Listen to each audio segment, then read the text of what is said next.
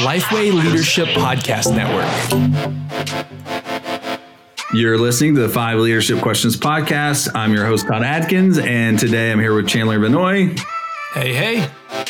And frankly, a person who's very special and near and dear to me, because if we go back in my history at Lifeway, which is about 7 years now, he's been with me from the beginning. And, you know, of the almost 6,000 leaders that have gone through Pipeline, of the thousands upon thousands of churches that use Ministry Grid and use that content, the gentleman on the other side, you know, for different things, but I want you to know what he means to me. And that is Derwin Gray. And he was on our advisory council from the very beginning. He was somebody that I'd sought out, and just from his participation in that, and, you know, the competencies that are hardwired into the back end of Grid that you don't know unless you're an educator. You're probably not going to see the patterns there. But everything we do is scope and sequence and with purpose. And Derwin was there in the very beginning, along with Kevin Peck and Brad Lomenick and Aubrey Malphurs, the godfather of so many different things in the church that nobody knows his name, but you should look him up. It's just a special, special time to be with you, Derwin, because, you know, getting to know you over the years, and, you know, our advisory council stopped meeting, but watching you from afar, watching your church from afar, has just been an amazing thing. And even, sorry, I'll let you talk in a minute.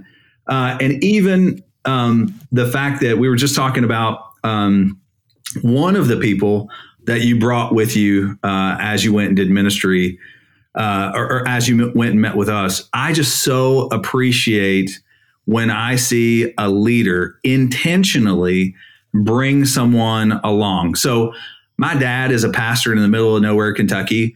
And I think there's probably a dozen guys that he's brought up and through. Now, all those guys are bivocational. You never heard of any one of them. You haven't heard of my dad either, because he's bivocational. He's in a really small church. But what I can remember throughout my childhood is him bringing guys with him and the importance of that. And so as you practice leadership development, I want people to understand this is not just something you preach or talk about. It's something you actually do and exemplify. When we look at the highest form of development, when we look at the highest form of investment, it moves from command to tell, to teach, to train, to coach, and finally to model. And what Derwin does is at the top of that food chain. It is model. So I love you, man. We will talk about, he's got a book coming out soon, but I just wanted everybody to know that before we got started. What else do people need to know about you besides you're the pastor of Transformation Church, which is in South Carolina, but just south of Charlotte. And I always say Charlotte, and I can't think of the town. But tell us more about yourself. I'm all over the place now. Well, bro, first of all, before I dive into that, I just want to say thank you for inviting me to the table of the early days of Ministry Grid and for being a part of it. And we're using a lot of those resources and want to continue to do so. And thank you for what you're doing. And my wife and I were just talking, and she really appreciates just those leadership nuggets that you use. So it's affecting our church personally. It's encouraging my wife, who's an exceptional leader. So thank you very much. What I want people to know about me, number one, is this. I have an incredible wife. We'll be married 28 years on May 23rd. We met second semester, my freshman year in 1990, and we've been together ever since. I've got a daughter, 23, a son that's 19. I'm the co-founder and lead pastor of Transformation Church, as you said. And, man, I love Jesus because he first loved me. And I want the world to know him and to experience his transformative grace, because he wants to bring heaven to earth, literally, like that we, his people, can be his dwelling. And where there's the dwelling of God, it's the presence and the power and the forgiveness and the beauty of God. And so, that's what I want people to know about me, bro. Excellent. Excellent. So We will be doing our 5 leadership questions today. But before we do, I want to give you a chance to talk about leadership as modeling. Now, you're a good looking guy, but that's not the kind of modeling. Well, at least my mom and my wife think so. So I'm doing pretty good. What I would say is this. So I became a follower of Jesus at 26 years old. It was my 5th year in the NFL with the Colts. I had a teammate who shared Christ with me for 5 years. His nickname was the Naked Preacher. And eventually, that was his nickname, the Naked Preacher. Yeah, he would take a shower after practice, dry off, wrap a towel around his waist, and ask guys that didn't know Christ. So for 5 years, I watched him, heard the gospel. The Holy Spirit awakened my heart to the reality of Jesus. I responded by faith. But for me, my leadership modeling was learned on the football field. When I got to high school, I went to a high school called Converse Judson. It's one of the most successful high school football programs in the country.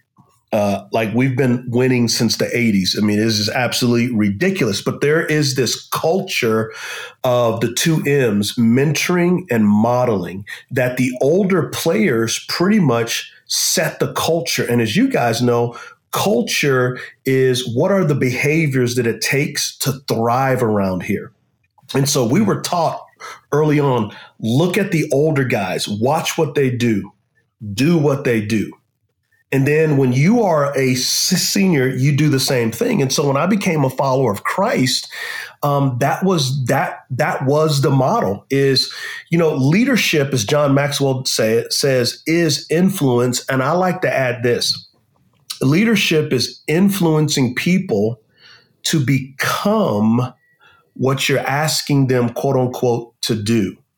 Oftentimes we think leadership is telling people what to do, whereas I think leadership is helping people become someone so that when they do what it is you're asking them to do, they do it out of the heart that's filled with the gospel. So we say at Transformation Church, you can be a leader without being a disciple, but every disciple has an opportunity to be a leader because you're influencing people to become something. And so on trips, when I go to speak and teach, I'm always grabbing someone to come along with me. And I just think that is really, really important. But also one of the things that I'm tweaking and learning too is that when I take younger people on staff to conferences with me and I speak, I let them know, number one, this is not normal. So don't think that this is the end goal. Like my goal was not to be a conference speaker, a thought leader. My goal was simply to love Jesus, to reach people and disciple them. And so I will take them to events where I'm reading to elementary kids on reading week. I'll take them to hospital visits when I'm with the sick. And so it's important that the young ones don't think, oh man, this is it, man. You get to go in the green room and you speak and people tell you you're awesome. And I'm like, no, man, that is like 0.01% of what it actually means to be a leader. I love that. That is a as you go model. And just thank you for sharing that. I wanted to do that before we got into our 5 questions. So the first question, of course, is who are you currently learning from, Derwin? So Todd, that is a great question. I am learning from N.T. Wright and Scott McKnight and Tony Evans. So Scott McKnight was my doctoral advisor, and he and N.T. Wright are really good friends. And what they're helping me do is to connect the dots of the first century, Second Temple Jewish world, Jesus in his own words, in his own time, and allowing us to apply that in a timely fashion. So that has just been utterly beautiful. My understanding of who Jesus is, the role and purpose of the church and the gospel has flourished. Dr. Tony Evans, as a African-American preacher in the evangelical space, Dr. Evans has modeled for me sound expositional preaching with the dynamic of an African-American exposition, but also his aspect of understanding how the gospel connects to issues of justice. And so I'm constantly learning from him. I love every one of those people. And I don't know if you're talking about, so Dr. Evans, the way he has led his entire life, but especially in the last year or two, has just been amazing. And even his new Bible is just, I mean, you enjoy listening. I got it, man. I got it. I got that thing as soon as I could. Hey, and here's the other thing. N.T. Wright's The New Testament in Its World came out last fall. And I don't know if that is the book that you would say, man, this is rich in what I'm sifting right now. But man, that is a incredible book as well. It is. I would say the two books that I love of his the most is Paul, the one that he writes on Paul that's new, and also The Day That the Revolution Began, where he really unpacks that the atonement of Christ is rooted in the Passover and the Day of Atonement, and that through the work of Christ, the new Passover lamb, the church, which is Jews and Gentiles, are now the new people of the new Exodus. And it's just a beautiful story. Like, we all live by stories. And Todd, I think you two would agree with this, that oftentimes as evangelicals, we want to put Jesus into our story. But the reality is he redeemed us to be in his story. Man, that's a great word. Well, Derwin, I want to go back to what you were talking about, John Maxwell's definition of leadership. And it made me think of, I think Harry Truman said this first, but a lot of other people have said it as well. They said, a leader is a person who has the ability to get others to do what they don't want to do and like it. And I've heard a lot of coaches use that kind of in their phrasing of how coaching is and coaching players in that way. And especially for you as a former football player, what would you say kind of were the similarities of coaching and leadership? Yeah. So for me, this is exceedingly personal. So when I went to Judson High School, my sophomore year, I was 5'8", 145 pounds. I ran a 5.25 40-yard dash. So that is not future NFL material. But as I began to listen to Coach D.W. Rutledge, the head coach, and Mike Sullivan, defensive coordinator, as I began to listen to them and buy into not just hard work, because you can work hard at doing the wrong thing, but learning how to work hard strategically, progressively, with a goal in mind. So in 1 year, I went from running a 5.25 to running a 4.6, and I was one of the top athletes on the team. But here's the thing about our coaches. Our coaches not only told us what to do, but they were actually young enough to model what to do. And then the older players modeled it as well. And then I began to supersede the older players, that I was growing at such a rate. And then once I caught the bug that me working hard is a joy. And also, and I think this is so important, that the goal of working hard is not accomplishment. Working hard is the goal. That's the reward. The reward is every fiber you had, you brought it to bear to be the best that you can be. And so that's one of the aspects of leading, is what I talk to about our church is, and our staff is, we don't do this so that. We lead and serve and grow and mature by faith because we've already received the greatest gift, and that's Christ Jesus. So, man, that'll get you fired up. It will. I'm about to tee him up too. How does this, so from interacting with me early on, and just the foundational things that we were talking about with Lifeway Leadership and what we wanted to accomplish. The big thing is awakening the heart of leaders to Ephesians 4. But a big part of that as well is saying, hey, Ephesians 2:8-9, everybody knows that one. But we can't treat baptism like it's the finish line. It's the starting line. Ephesians 2:10, being workmanship of God. Talk about that idea of how that informed your view of the individual member of the body of Christ, and not just building an audience, but building an army. Yeah. So what's beautiful is Paul is writing to the multi-ethnic churches in Ephesus. And of course, he's trying to bring Jews and Gentiles together around the gospel as a fulfillment to the covenant of Abraham. And so what I like to say is grace creates a new race.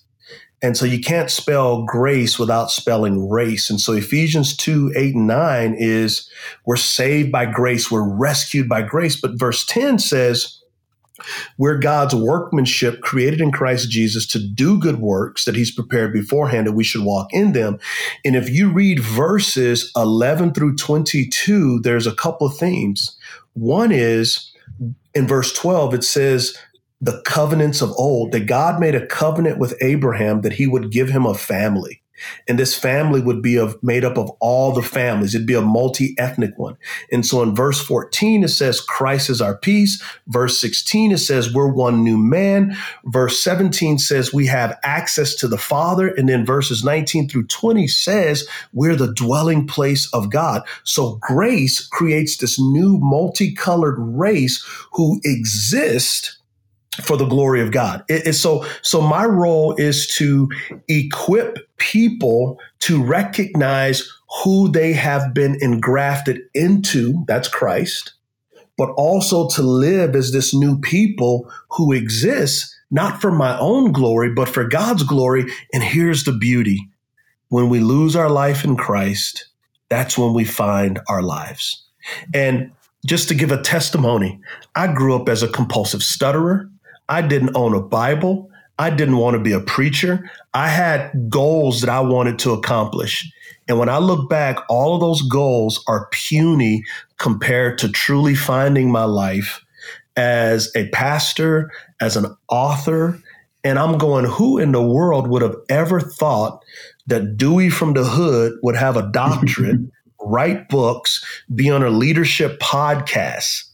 My goal was to get rich in the NFL, win a Super Bowl, and exactly. God had bigger things in mind, but Paul beautifully communicates that this grace creates a new race, and this new race is God's dwelling of oneness and unity. And as you point out in Ephesians 4:12, we're equipping the saints, the holy ones, for the work of ministry in the body of Christ and mission outside of the body of Christ. Todd, you teed him up and he hit that one out of the park for sure. Thank you for that, Derwin. It's a well-known fact that planting churches and campuses is the most effective way of reaching the lost. And launching in a rented venue like a school or a theater is one of the most cost-effective ways to launch a new church. So if you're planning to launch a church or a campus and trying to figure out how to do that really well in a rented space, we encourage you to check out our friends at Portable Church. The team at Portable Church Industries takes your vision and creates engaging environments around it that keep volunteer retention high and allow more energy to be spent on ministry.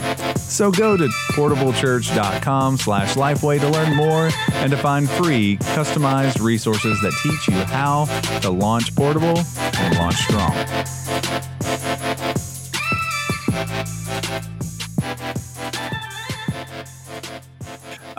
Well, I want to move to a little bit more of on the ground right now type of questions. So, of course, with COVID-19, the season that we're in right now, a lot of ministry is looking unique and different than it did before a month and a half ago. So, what is the main point of emphasis for you and your leadership team right now, trying to lead through kind of this foggy season? Yeah, I think 6 weeks ago, we were all in shock. And so as a leader, one of the things you're taught, and as a football player, one of the things you're taught is this: no matter what's happening, keep your mind, keep your vision, and adapt. When everybody else is losing their mind, you have to keep your composure. So the first thing is a leader communicates this is reality. So the reality is there is a heinous virus that's out there. So number one, we need to protect our people. We need to be in alignment with the CDC. And then we need to make sure we're communicating to our church and still serving them. And so we had been online for years, and our online capabilities have grown and matured. And so in the last 6 weeks, our online attendance has grown 400%. For Easter, we had like 117,000 people watching. Our giving has gone up 20%. We're feeding 20% from last year at this time. We are feeding about 300 families per week through our mobile food pantry. We're doing celebration of healthcare heroes, taking them Chick-fil-A and praying for them and cheering for them like a parade in our cars. And so we want people to know that the church is not the building. The church is the people. And so we have created online tools for discipleship. My wife has started a online Bible study that has close to 700 women in it, and it may be over that now. And so in the midst of this, we are seeing a yearning and a hungering for truth, because I think our sandcastles got knocked down by the wave called COVID, and people are going, I really want to know what this rock is. I really want to build my life on a firm foundation. But also, for the first 3 weeks, I was leading our church through learning how to grieve, learning how to mourn. Jesus said in Matthew 5:4, blessed are those who mourn, for they will be comforted. The word blessed, as you guys know in the Greek, is makros, and that word literally means happy. Happy are those who mourn, for they will be comforted. Mourning and lamenting is an ancient spiritual discipline where we have solidarity with Jesus, who also mourned, who also suffered, but we also have solidarity with people around the world and in our neighborhood and our families who are hurting. And in our hurting, it makes us long for all the sad things to become untrue. It makes us long for the wrong to be made right. In other words, it makes us long for Jesus and the hope that we have. And as y'all know, our hope is a blessed assurance that him who walked out of the tomb brought new creation in the midst of the old, and his resurrection power will give us his grace, which is sufficient for this moment. And so if we dismiss grief, we forfeit growth. And evangelicals, a lot of our theology is very thin happiness. You know, the best is yet to come. Well, that's true if you realize that's Jesus. It may not be the best circumstance. And so we're learning how to grieve. And in our grief, we are experiencing growth. You know, one aspect of that you were breaking down there was, man, that our sandcastles have been knocked down by COVID. And, you know, just trying to process all that's happened over the past month and a half. I think there are some silver linings in this, right? I mean, the Lord is pointing us back to what the truth that matters, you know, that Jesus says the greatest commandments are love the Lord your God and love your neighbor as yourself. And I really do feel that he's stripping a lot of the excess away of things that we've built our life on. So yeah. I know you have a book coming out soon called The Good Life, and it talks about trying to find happiness. And I think this is a great time for just to hear a little bit more about that, because a lot of people are looking for joy, for happiness. And like you said there, luckily, and hopefully this is the case even after this, that people are running to the church looking for truth. But for those who are going through this right now, and I know you wrote a whole book on it, it's coming out soon, but what would you share to that person who's trying to figure out, man, I am just going through a rut right now. Happiness, I don't even know what that is. I don't even know what joy is right now. Yeah. Well, the first thing I would do is I would hug them and I would just listen. I would want to hear their story. I would want them to bear their heart. And as they do, I would lead them to the intersection of Jesus and their life. And the reality is, we have looked for happiness in the things that God has created us to use.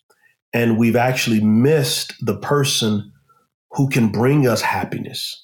And so Jesus in the Beatitudes, Matthew chapter 5, verses 3 through 12, it's like he says, sit down at my feet and let me teach you. And he goes through 9 different characteristics of a blessed or happy person. And these characteristics actually reflect Jesus. They actually reflect the kingdom of God. And so Jesus is saying, enter into my story. Let my story get into you and let me form you and shape you into the person you were meant to become. Like, happy are the merciful. Happy are the peacemakers. Happy are the pure in heart. Jesus is saying, happy are those who let God have his will and his way in their life. So happiness is not about good things always happening to you. It's about God actually making you good. And so we find a happiness that's rooted in something deeper, better, and more beautiful than simply our circumstances. Like the happiness of God is like this blessed assurance that nothing can separate me from the love of Christ and that I am in the will of God for the purposes of God and the glory of God. And the happiness is we look in the mirror and go, oh my gosh, I don't even recognize this person. Well, thank you so much for that. And for those who are wanting to check out the book, when does it come out, Derwin? The book releases on June 2nd, but I want to encourage everyone to pre-order it. Lifeway is selling The Good Life, what Jesus teaches about finding true happiness, at a 25% discount. You can also go to thegoodlifebook.net. That's thegoodlifebook.net. And you can see other places where you can buy the book as well. But The Good Life will be everywhere. Good. Awesome. Well, what are 1 or 2 things that you feel like you have to do other than spiritual disciplines, which you've already talked about some, that you have to do daily to stay sharp as a leader? I think the first thing is this. If I'm not loving and serving my wife and children, what am I doing? Sadly, I received an email from a gentleman who's walked with the Lord for years, and we have a ministry partnership, and he's having to take some time off because he frankly said I was having an affair with my ministry.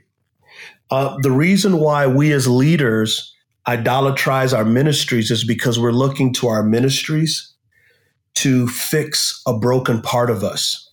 And Jesus is the only carpenter who can renovate and fix the brokenness in our lives.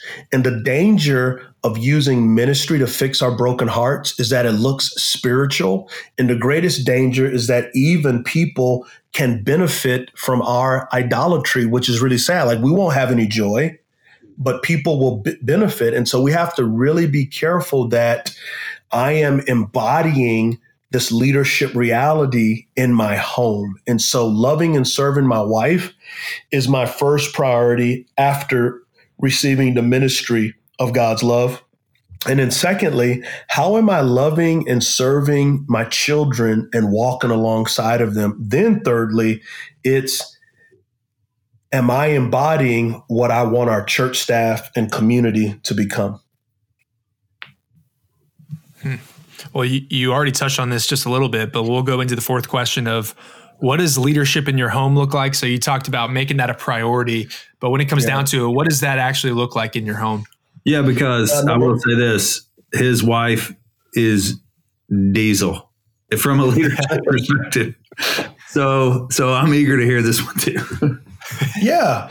I think the first thing is, for us to continue to pursue each other like we've always done. Like, our marriage should grow in intimacy emotionally, spiritually, that we're constantly pursuing each other, making time for each other, that we are, like, my wife is my best friend. Like, I love to hang out with my wife. And so continuously learning, how do I meet her needs? How do I grow in speaking her love language? How do I support? How do I encourage her? How do I meet her where she's at, right? And so those are things that we do. We have dates. We spend a lot of time together. We talk to each other. We advise each other. We encourage each other. And for the young husbands out there, let me say this: when your wife is communicating frustrations, don't try to fix it. Just listen. Just listen. Just listen and be observant. Because what she's really saying is, in me sharing how I'm feeling, I want you to understand before you try to fix. Because if you try to fix something you don't understand, you're getting ahead of the Spirit. And so it's really making sure that we support each other. Because like I said, my wife is an executive director of strategy at our church. And so we work closely together, and also having boundaries that when we get home, to making sure that we're practicing our Sabbath rest, to make sure at a certain time it's like, okay, we're done talking about ministry at Transformation Church. That's really important. It's also important to be accessible and to be available to our children. What I'm finding is, as your kids get older, they need you differently. And so we have to adjust our leadership and parenting as our children get older. They're not 9 and 10, they're 23 and 19. And so how you interact, but the main thing is relationship and being accessible, and you're never too busy for your kids. If I'm in a meeting and my wife and my kids call, the meeting stops. A couple of years ago is when my son was in high school, and I was filming a Bible study for Lifeway. And at a certain time, I told the camera crew, listen, we got to stop for about an hour. I'm going to my son's football practice, and when it's done, I'll be back and we will continue. My dad never showed up to any of my games or practices.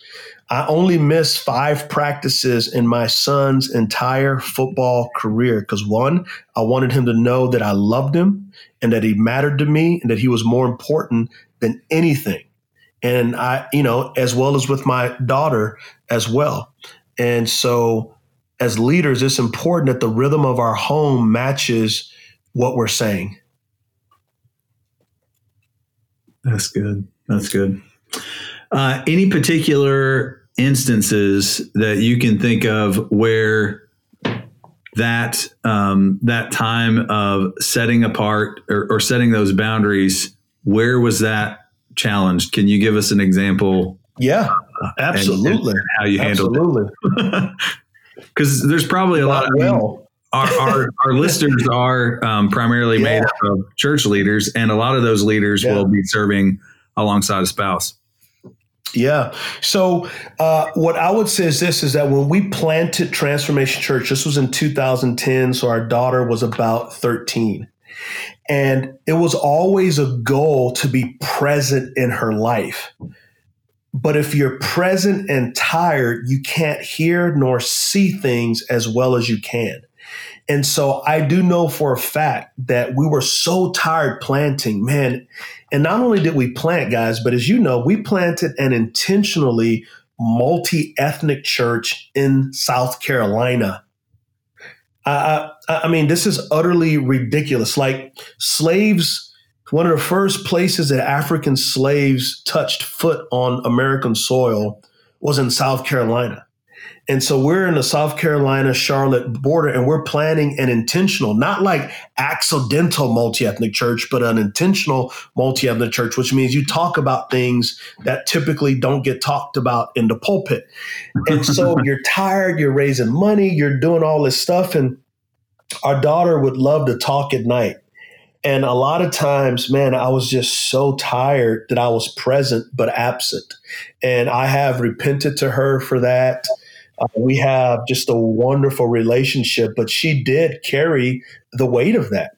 And so with Jeremiah, our second one, we were not in the planting phase, but we also were in the phase of, I'm not going to give my best energy to the church. My best energy is going to be to my wife and to my kids first. I'm not going to give my family leftovers.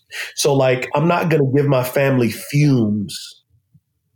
And I wish I would have done that differently with our daughter.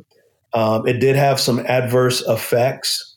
But thank God for repentance, and I have apologized to her, and we have a beautiful relationship. She's an amazing young woman, and I find myself learning and growing from her. Actually, the reason why I wrote The Good Life, what Jesus teaches about finding true happiness, is because of her.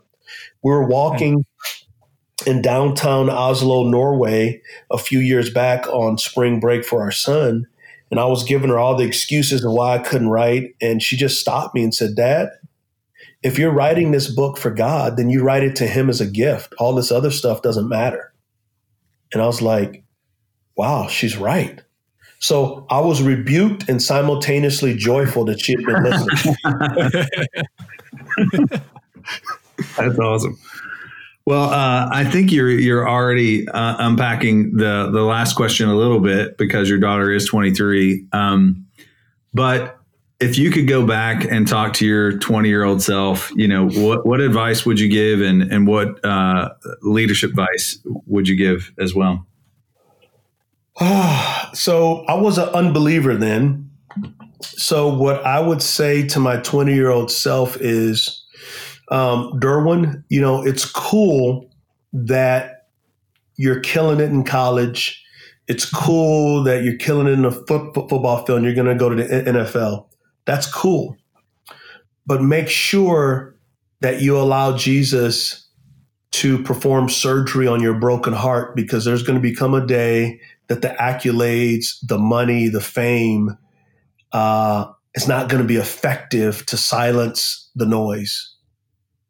And then secondly, what I would say as a leader is, don't be so arrogant and don't be so prideful. I was the worst kind of prideful person. My pride was in my humility. Well, I'm humble. So what I would say is, Derwin, just make sure that you listen, and listen particularly to older people that have gray hair, because they've got a lot of wisdom.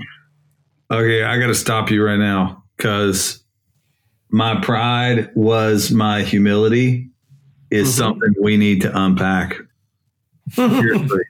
No, it is, because when you say that, we either are that and we need to be convicted of it, or we know someone who is that, or will be leading someone who is that. So can you break that down for me, what you mean when you say that? Yeah. So I came from an environment where I didn't have a child outside of marriage. I got married at 21. I graduated college. I wasn't on drugs. I wasn't an alcoholic. In other words, everything that my family was not, I made it. So look at me. I'm a hard worker. I'm a good guy. I don't brag. I'm humble. And so I began to look at myself through the lenses of, look at all that I've accomplished. And the sad thing is, people would cheer, but they didn't understand it in my heart. I was going, yeah, I deserve that because I'm awesome. Now, I'm not going to tell you I'm awesome.